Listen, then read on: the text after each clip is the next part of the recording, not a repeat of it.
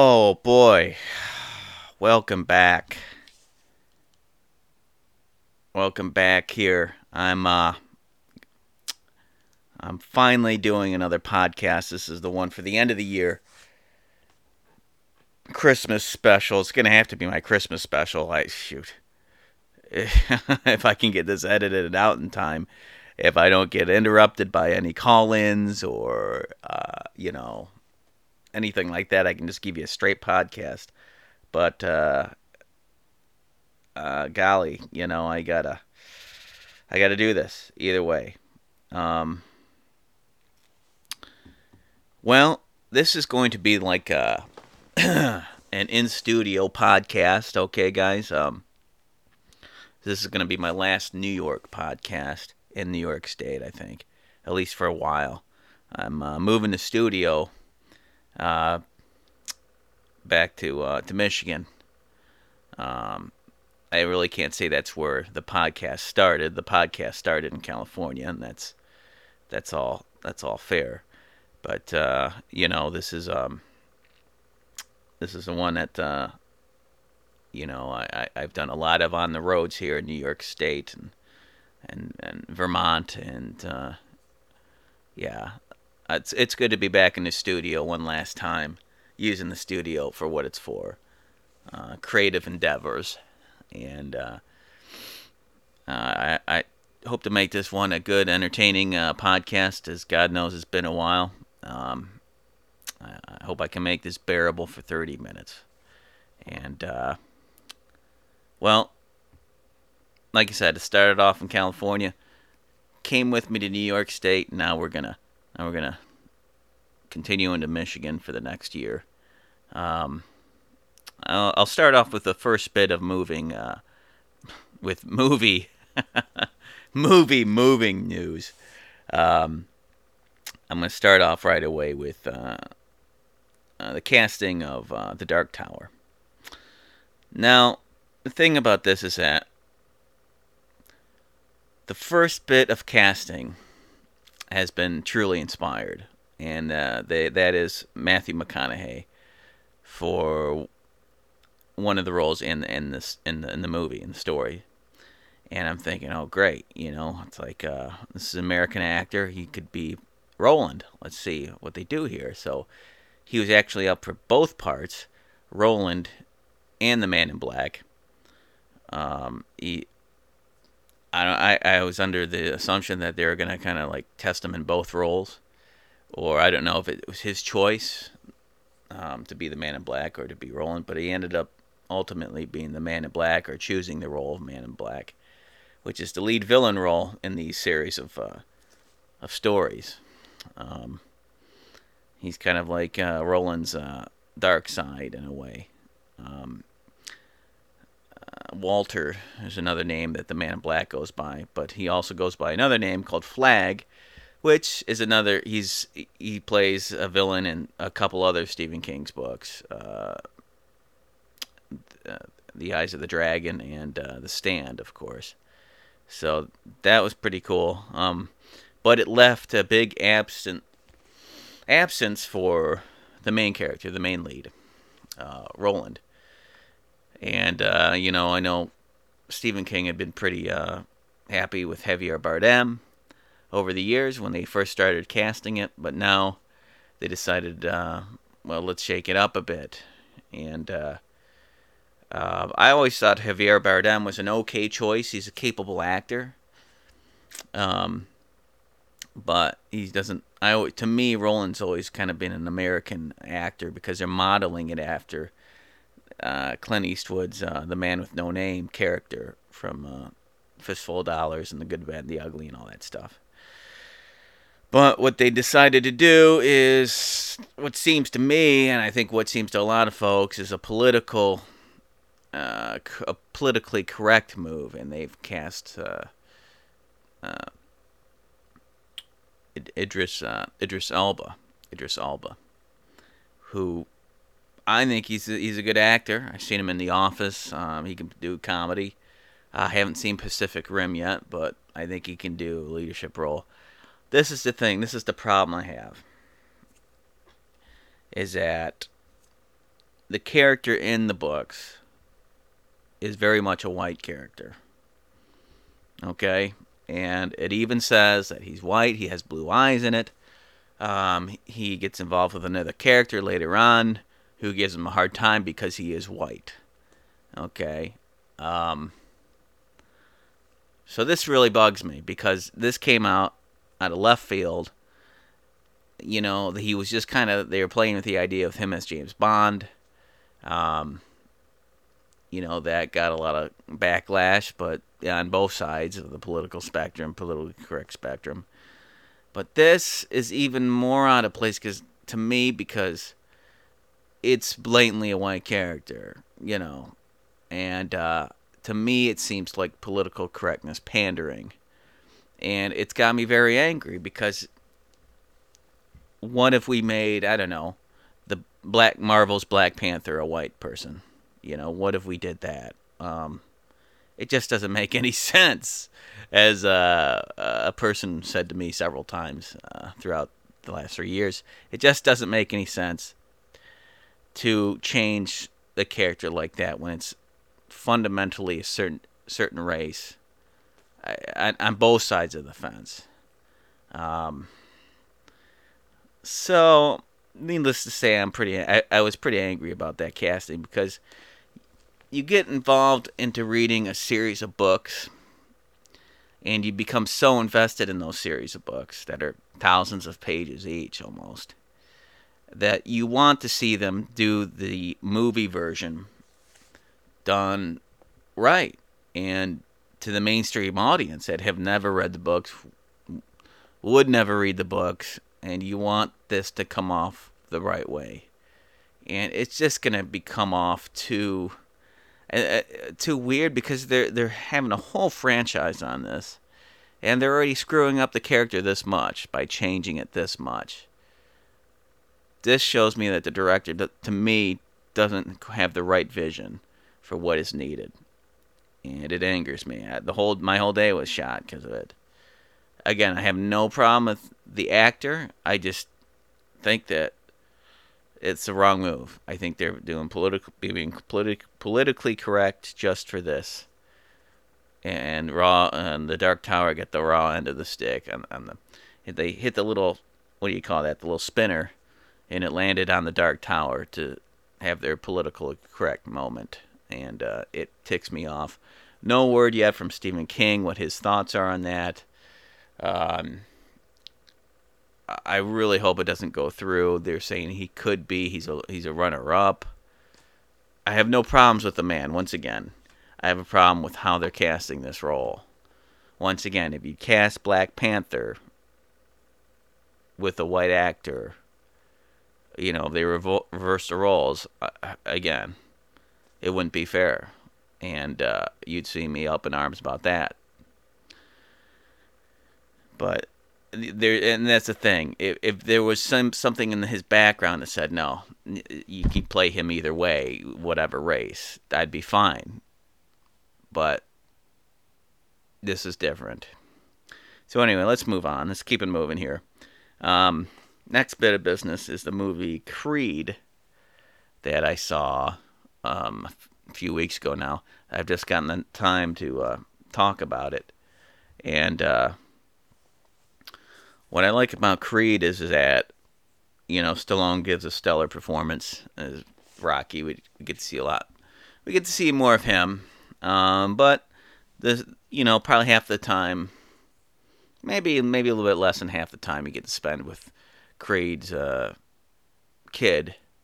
I had heard rumors that this version of Creed was his grandson.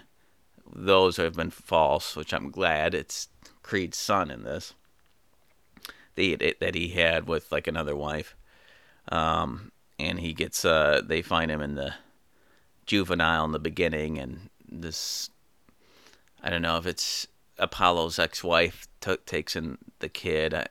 I was kind of unsure with that, but anyway, there are spoilers coming up here, so a lot of the time is spent towards Creed Jr. Trying to find Rocky and get him to train him and all that. And there's a lot of back and forth. And Rocky never trained the other guys at mixed gym that he was friends with. So there's some interesting things going on there. Um, I don't know. Some When they got more into Creed Jr.'s life, it was a little back and forth. It got a little dull, just because he's just not as a dynamic of a character as Rocky is. So maybe over the course of the next movie, we'll get to know him about a lot more. It gets a little dark towards the end because here's a big spoiler coming up. Um, Rocky gets cancer, and so Adrian has died, and Paulie has died, which was a new one. Which was like, I was like, oh wow, they decided to kill off Paulie. I was surprised about that. So he's kind of like looking at, hey, I'm just gonna bite the bullet. I'm not gonna get chemotherapy in this. I'm just gonna let it take me.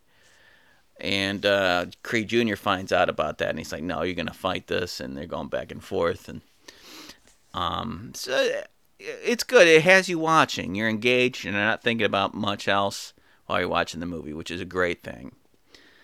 The villain, or the bad boxer guy, or the protagonist, I'm sorry, the antagonist, is a guy from, I think, where is he from? England or something like that. Um, he's kind of he's not really in the biggest shape. He plays a boxer towards the end of his career, I guess, getting ready to retire, and that's who Apollo Jr. has to fight. And he's kind of a little, he's okay, but again, he's not in the biggest shape. And they end the movie where Apollo Jr. is training, and he ends up fighting that guy, and it comes to, here's a big spoiler, okay, get ready, big spoiler. It comes out to be a draw. I think, or did he lose? I think he lost or something, but he came all the way to the end. He went all 12 rounds with the guy. So, yeah, I enjoyed the movie. I enjoyed it for what it was. So let's see, out of a 1 to 10 scale, I give about an 8. That's pretty solid. Am I gonna buy it? Am I gonna own it? Maybe. Yeah, I don't know. That remains to be seen. You know, because the only problem is that the next one, if they do it without Stallone or they kill Rocky's character off, is this Creed Jr. an interesting enough character to keep watching, which I was kind of on the fence about throughout the movie, you know. So, yeah, I liked it. I liked it. All right, which I was kind of surprised, with the earlier, I didn't think I'd like it as much as I did, with everything going on. That that I heard that they were going to make it a TV show and all that. And there was a lot of pre-development stuff that wasn't clear. So after all said and done, I didn't mind it too much. Let's move on. Let's move on to, let's see, Spectre. Spectre. Yeah, Spectre. Now this is the one I went to go see. I was really pumped to see it. First of all, I'll go right into the opening credit sequence, which is, it was interesting. There's like an octopus in it, and tentacles and arms and all that, and James Bond's prominently lit up, and girls are like on his touching his chest, so it's very sensual and all that, which is pretty blatant in that. The song that they have is very kind of R&B. It has shades of License to Kill. The music from that by Patti LaBelle. So I wasn't too sure about the music. The song I've listened to now a few times, and I do kind of like it. It has kind of caught on to me, but it's not quite as good, not as memorable as Adele's last Skyfall song from the last Bond. And Here's the thing with the movie. It has a great opening part with, it opens in Mexico. There's a Day of the Dead celebration, and there's a big float, and there's a whole scene where Bond is fighting this guy in a helicopter, and the helicopter is spinning around over this crowd, and there's a whole bunch of people. It could land, it could blow up. Um, he pulls it out in time before, pardon the pun, but he pulls the helicopter up before it crashes into anything. And it's a good opening sequence. We haven't seen that before. It was just not bad. There's been better openings, but I'd say that was a pretty decent one. Now, moving on, as the movie goes on, you get a lot of exposition, and he meets a few girls here, and Monica Bellucci he runs into, who she's like a widow of somebody that's died. That's somebody important. I don't remember now. It's been a little while since I've seen it. It's probably been a good month or two since I've seen this movie now. Um, but they meet up. He needs to get information from her, and you have a kind of there's an attraction there, but it's a forced. I don't know. It's a forced scene. It felt very, very forced in a way because Monica Bellucci's only in it for like 5 to 10 minutes, really. And after that, once he gets his information, he sleeps with her. He's on, and she's not relevant to the movie anymore, which is a shame. She's a good actress. I haven't seen many of her movies to judge how well of an actress she really is, but she's definitely got a good presence that, very watchable. So I don't know. It just it's kind of frustrating, and I also felt that the sex scene that they had in it was very quick. It was very very edited. I feel that I felt very much like all the sex scenes that we've had in the Bond films have been, pretty a little lengthy. For better or for worse, But you've come to expect that over the years. Now I feel like that's been cut a lot more. I don't know if that's a good or bad thing. I think it's probably more bad than it is good because I think I get the feeling that it's trying to appease people, and that they're like, oh, come on, let's not drag out the sex because it's too gratuitous. And Bond's always been a little gratuitous with the sex scenes, I think, more or less. With the exception of maybe Dr. No in the beginning with Connery ones. But anyway, this is the thing about the movie. It gets a little... The pacing of it's a little off. It gets a little long in the middle, the second act. There's some scenes where they're just kind of driving, just getting from point A to point B, or he'll be talking with the girl that he's with, and I don't know, the dialogue, there'll just be a few lines, and that'll be it, and there's more staring off into space, and so that was a problem. Another problem I had was this unbelievable leap of disbelief that you have where he's facing his villain, what's his name, Blofeld, played by Christopher, what the heck is his name? I can't think of his name right now. Christopher, German actor, of course. I got to choking. Christopher Waltz. Got it. I still got it. Christopher Waltz, and Bond goes to this meeting where Blofeld is kind of like at his little round table of villains and all that. It was very much a throwback to the Blofeld back in the day, and reminded me of Dr. Evil a little bit, where I was waiting for him to press the button and see one of his villains go flying into a little fire pit or something. But anyway, he has this guy show up and And the guy is played by, oh, let's see, here we go again. Um, Dave Bautista shows up and he snaps this guy's neck and to show off his power and like, okay, you're Christopher Waltz is like you're worthy to be part of my group now.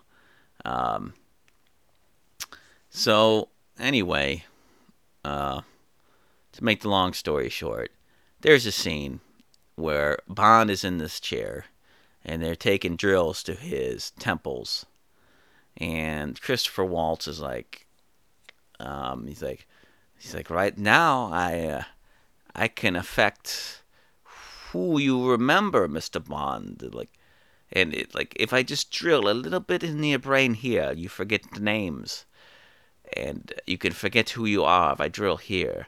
So these drills go into Bond's temples, right, and are drilling into his skull and supposedly into his brain. Now, Bond is able to use a gadget to break out of this, and like a little exploding watch. And the drills come out of his head. And the girl comes up and she's like, "Do you remember who I am?" He's like, "Oh, yeah, yeah, I remember who you are." But what the heck happened to his brain problem? Like, so that whole thing with him not knowing his name from these drills operating on him was bullshit? Like, I don't know. It kind of like took the thread out of whatever Blofeld was saying. Another thing was that where was the blood stains on his head after that? I think blood would be flying everywhere if drills are going into somebody's head. Past their skull? I don't care how small the drills are big enough. So the disbelief was kind of like, oh, just, I don't know. It was getting hard to swallow that. And of course, in the next scene, he's fine. Okay, but the action sequences in the movie are fine. I have no problem. They're entertaining. There's a chase scene where he's in a plane going down a snow hill, and there's cars that are following him, and the plane goes through a barn and all that, which is good, fun, practical stuff. Blofeld gets scarred from the gadget explosion, from the exploding watch, and he gets scarred, and so the movie comes towards the end where there's like a chase scene and they're trying, like, again in the helicopter. I think now Blofeld's in a helicopter and Bond's in a boat, and Bond is chasing after Blofeld and shooting at him, and the helicopter crashes from Bond shooting at it or something, and there's a little end scene where Bond catches him and Blofeld's on the ground, and Bond's either, here's a spoiler here, Bond, he's taunting Bond to like shoot him, kill me, and Bond is really tempted to, but he doesn't. He leaves him alive. And it's a well played performance. Christopher Waltz is good in it. I mean, he's good in the character, but I felt like they didn't really give enough lines to chew on. His motivation is a little weak. Yeah, it turns out they're kind of related. His dad, they had the same father or something like that, and he was adopted. I don't know. It was kind of a Dr. Evil, Austin Powers kind of thing going on there, where I was just waiting, waiting for Blofeld to say, "Daddy didn't love me," So overall, Spectre, I give it a 7 out of 10, which is still pretty good. It's just still better than average, but it's just barely getting above average. And this is good enough to keep it going. It's better than Quantum of Solace still, but needed to be better. And unfortunately, especially after the last Skyfall was great, I thought. The pacing was a lot better. The villain, in a way, I think was better because he had more stuff. He had good motivation, and he had more lines to chew on. It's too bad. I felt that this one kind of wasted Christopher Waltz in a way. One good line I do like that was very kind of reminiscent of no, Mr. Bond, I expect you to die, is Bond shows up and he goes, a friend of mine said I should kill you. And Christopher Waltz goes, "Oh, that's funny. I thought you came here to die." So it was very much a throwback to a Goldfinger. Anyway, so that rounds that up. Spectre. There we go. Um, all right. Well, let's move on to my Hollywood minute, or showbiz minute, I should say, because Hollywood just says California, and there's lots of different ways to get into show business besides California. But I'm going to go back to a California story. Um, then I'm going to wrap this whole thing up, I think. Well, one of my professional jobs I got when I was in California was working on an actual TV show well, it's a TV show, but it was for the web. It's directed by Robert Townsend. And I got the job through a friend of mine who was at a meetup group. Well, we didn't really meet at the meetup group, but I'm trying to remember how we did meet now that I think of it. It's kind of a funny story. Um, but anyway, a friend of mine got me a job, and as a production assistant, and this would be my first official production assistant job, and he was able to negotiate pay for me, which was pretty awesome. And I need to be grateful to him for that to this day. Um, it was a tough shoot because, you know, we were shooting in a neighborhood, and there's always a lot of noise in the neighborhoods. So uh, I was partly tasked to be noise control, but more than anything, I was kind of the guy to move the water cooler and move the soda pop, the pop cooler, and the water cooler all together, and just do errands for people. You know, wash dishes, go pick up um, a pencil sharpener. Now, this is one of the things that was so frustrating because the guy's like, "Okay, well, I need you to go pick up this pencil sharpener for Robert Townsend's car.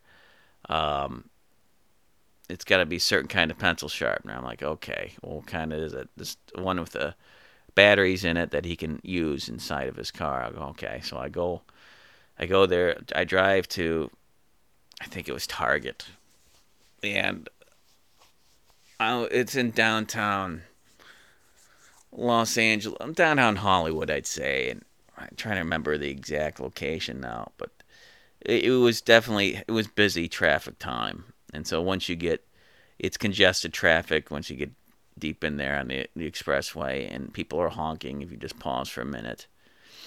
I finally get out. I'm looking for the stupid pencil sharpener.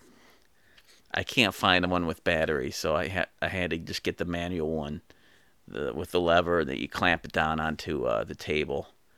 And I'm like, oh shoot, I couldn't find, those are the only ones I had, and it spent like 10 minutes, and he wanted it to be a certain color. I think a black one. I ended up having to just get the blue one, so I had to drive back, and it was wrong. It was the wrong one, but they're like, well, they didn't have any with batteries. I go, this is what unfortunately, that's all I can give them. So that's what he had to work with. But it was a tiring job because you're on your feet standing most of the day. The feet get worn out from walking and standing most of the day, and hauling this huge water cooler up and down the steps because they were shooting upstairs. So I had to move this thing all the way up there and then move it all the way down. It was just so backbreaking, exhausting because of everything that was in it. And then moving fans around, which is fine, no problem. But, always there's a lot of hurry up and wait. I had to count everyone during lunch, how many people were actually, counting to, we're eating, was everyone there? And, I had to make sure that, everyone the crew ate first before the production staff, these production assistants. We set up all the tables and all the tents and all that, which is fine. I think one of the hardest parts for me was actually getting to the shoot at, I think it was at 6:30, 7 o'clock, and I'm not a morning person by any means, so that was extremely challenging for me to change my schedule from an afternoon job to a morning job was very challenging for me. Um, but hopefully I made it up in hard work and being there. Um, One of the cool parts is that I got to talk to Billy D. Williams, and some Star Wars talk came up, but I didn't want to talk to him about that. I'm sure everybody talks to him about Star Wars, so he was talking about um, iPads and how technology was moving and how neat iPads were, and I'm trying to remember what I said to the guy. I'm just kind of like, well, I go, yeah, I go, they have come a long way, and I go, they're a little pricey, but do you think it's worth it? And he's like, oh yeah, he's like, they're absolutely worth it, all the neat things you could do with it, and so it was just, no, it was cool. He's a down to earth guy, and I think the guy unfortunately had some surgery, some hip replacement, so he wasn't at 100%. Um, Richard Roundtree was also on set as well. He seemed like a pretty laid back kind of guy. I didn't talk to him too much, but he seemed, when he was chatting with everybody else, pretty easygoing. The whole premise is that it's a single mother, and she's trying to make it. How does she make ends meet? And she's trying to help out her kid and raise a child and all that, and she's having all these problems. I'm sure if you Google it, you can find the show online. So they're real short episodes. I think they're like 15, 20 minutes. But yeah, it was. I'd say I did it for worked a couple weeks. During one night when I was soaking my feet in Epsom salt because my feet were so sore from all the walking and standing from every day that I had them in this little bucket, and I was on the computer reading something, and I was lying back in the chair, lying back, and then I fell, bam, hit the ground, smacked. There went the water bucket, there went everything, and I just right on my back, man, and I was like, that's it, I busted my spine. Thank God I didn't. It was a little sore, but that was a jarring one. So never lay back on your chair when your feet are in a bucket of Epsom salt and water. So there we go. That was more than a minute, but there you go. That's my showbiz minute here. Let's move on. Final word.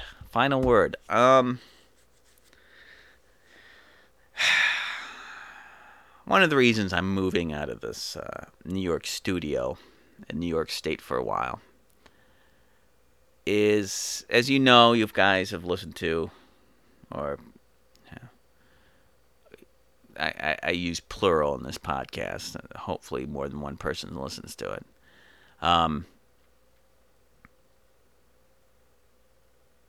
Balancing your life is important. If you don't have any work in your life and you're just you're doing your hobbies, that's great. I commend that. But everyone's got to eat. Everyone's got to pay their bills. So you got to get some kind of job, even when you're just doing your art. So get a job. Here's the thing. You work 40-hour plus job. You work 50 hours. You come home from work. You're exhausted. You're tired. What are you going to do?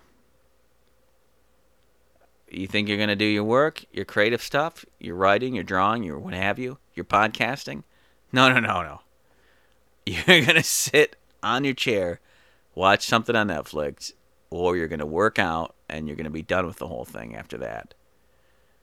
Trying to balance your life. Work, play, your love life, no matter how big or small that love life is, in your creative time is one of the tricks to life. And lately, my life has been unbalanced um, by the full time job. Um, Unfortunately, I wish I could just keep doing this job, but it's taken up so much of my time creatively that I haven't been able to go on stage, do any stand up comedy. I haven't really been able to pursue my creative things. Here and there I have, but not as much as I've needed to. So I need to take a hiatus, a break, and really get my company going in full swing again. And that means editing, some more little mini movies, getting back in practice with that again, making some shorts, and that will lead up to a full feature, and drawing some comics, finishing the graphic novel or two, which I'm going to work on a graphic novel very soon, and finish up a couple, like a novella that I've been working on for years and years.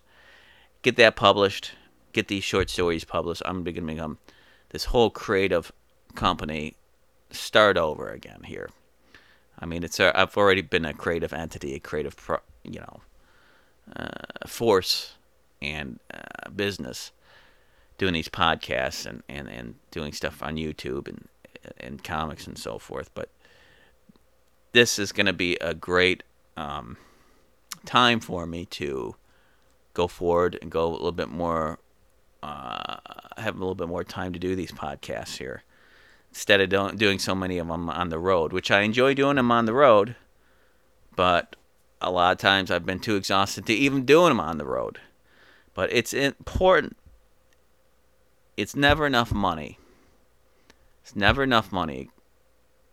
A good gym teacher told me that once. It's never enough.